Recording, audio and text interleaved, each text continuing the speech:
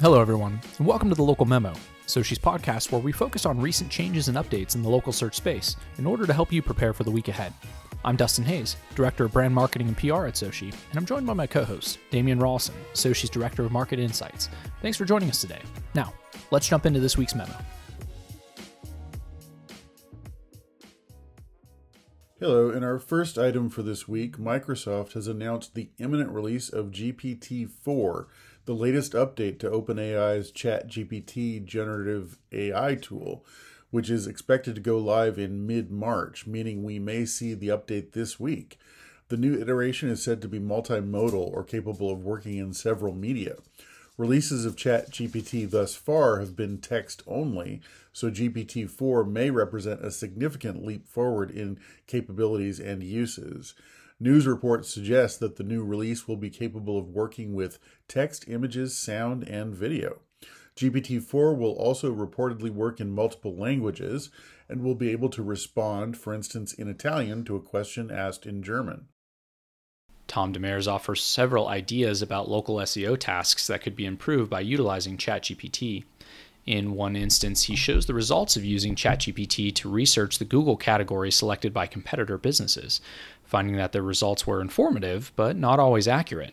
Some other ideas are to use ChatGPT to write copy for Google posts, to ask it to list some commonly asked questions in preparation to film an FAQ video, and to use the tool to script the video itself. Demers also tries out ChatGPT for product descriptions and answering Google questions. In subsequent sections of the article, Demers explores using ChatGPT for review management, sentiment analysis, and review response, for various on-site SEO tasks like blog post ideation, schema markup, and differentiated content for local pages, and for generating link building opportunities in local communities. For most of the local SEO tasks Demers explores, ChatGPT provided helpful feedback but could not be relied upon to supply usable content without oversight.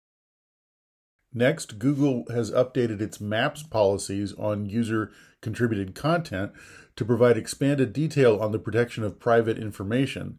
The new policy states that merchants cannot share anyone's personal information without express permission. Photos, videos, and people's names are all protected, as is identifiable information such as medical records.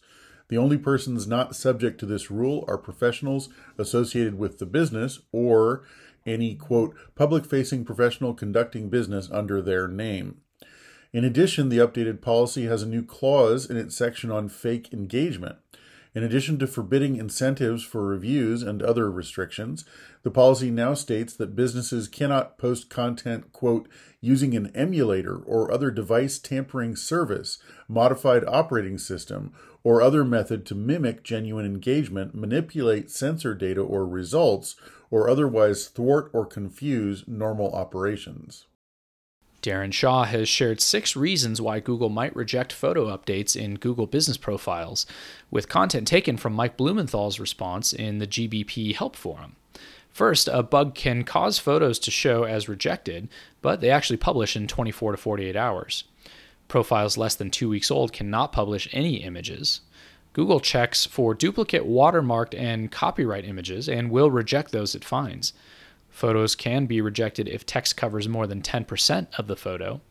And last, Google's image correction software may flag images as inappropriate, correctly or incorrectly.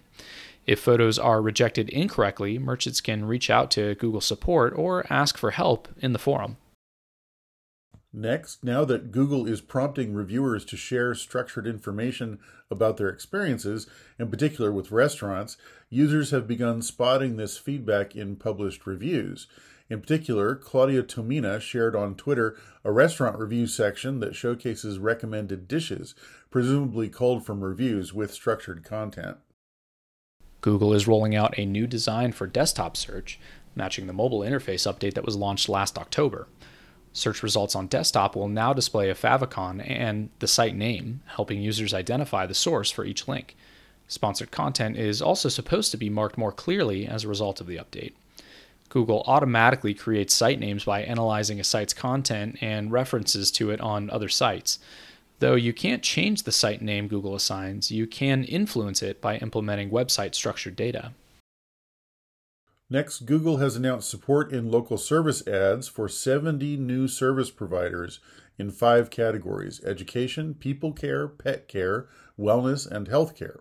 Examples of newly supported businesses include beauty schools, preschools, funeral homes, animal shelters, pet groomers, veterinarians, personal trainers, and dentists. Local service ads allow supported businesses to promote themselves in sponsored placements for local searches related to their offerings and compensate to some degree for the difficulty service-oriented businesses encounter when trying to rank well in organic local searches. Users are spotting examples of product listings in Google Shopping results that are derived from manually added listings in the product menu of Google Business Profiles. These product listings appear alongside those from other businesses that are sourced from Merchant Center feeds. Previously, Merchant Center product listings could only appear in Google local results if the business was running local inventory ads, but this is the first time that we've seen organic product listings published in the other direction, from GBP to shopping. And finally, for this week, in addition to trialing its own paid subscription service in the wake of Twitter Blue, Meta may now be planning the launch of a Twitter competitor that is reportedly decentralized, similar to Mastodon or Twitter founder Jack Dorsey's Blue Sky. The new app, which has the codename P92, was confirmed by Meta to be in development, with the company stating that it is exploring a, quote, standalone decentralized social network for sharing text updates. The initiative is being led by Adam Mosseri, the current head of Instagram.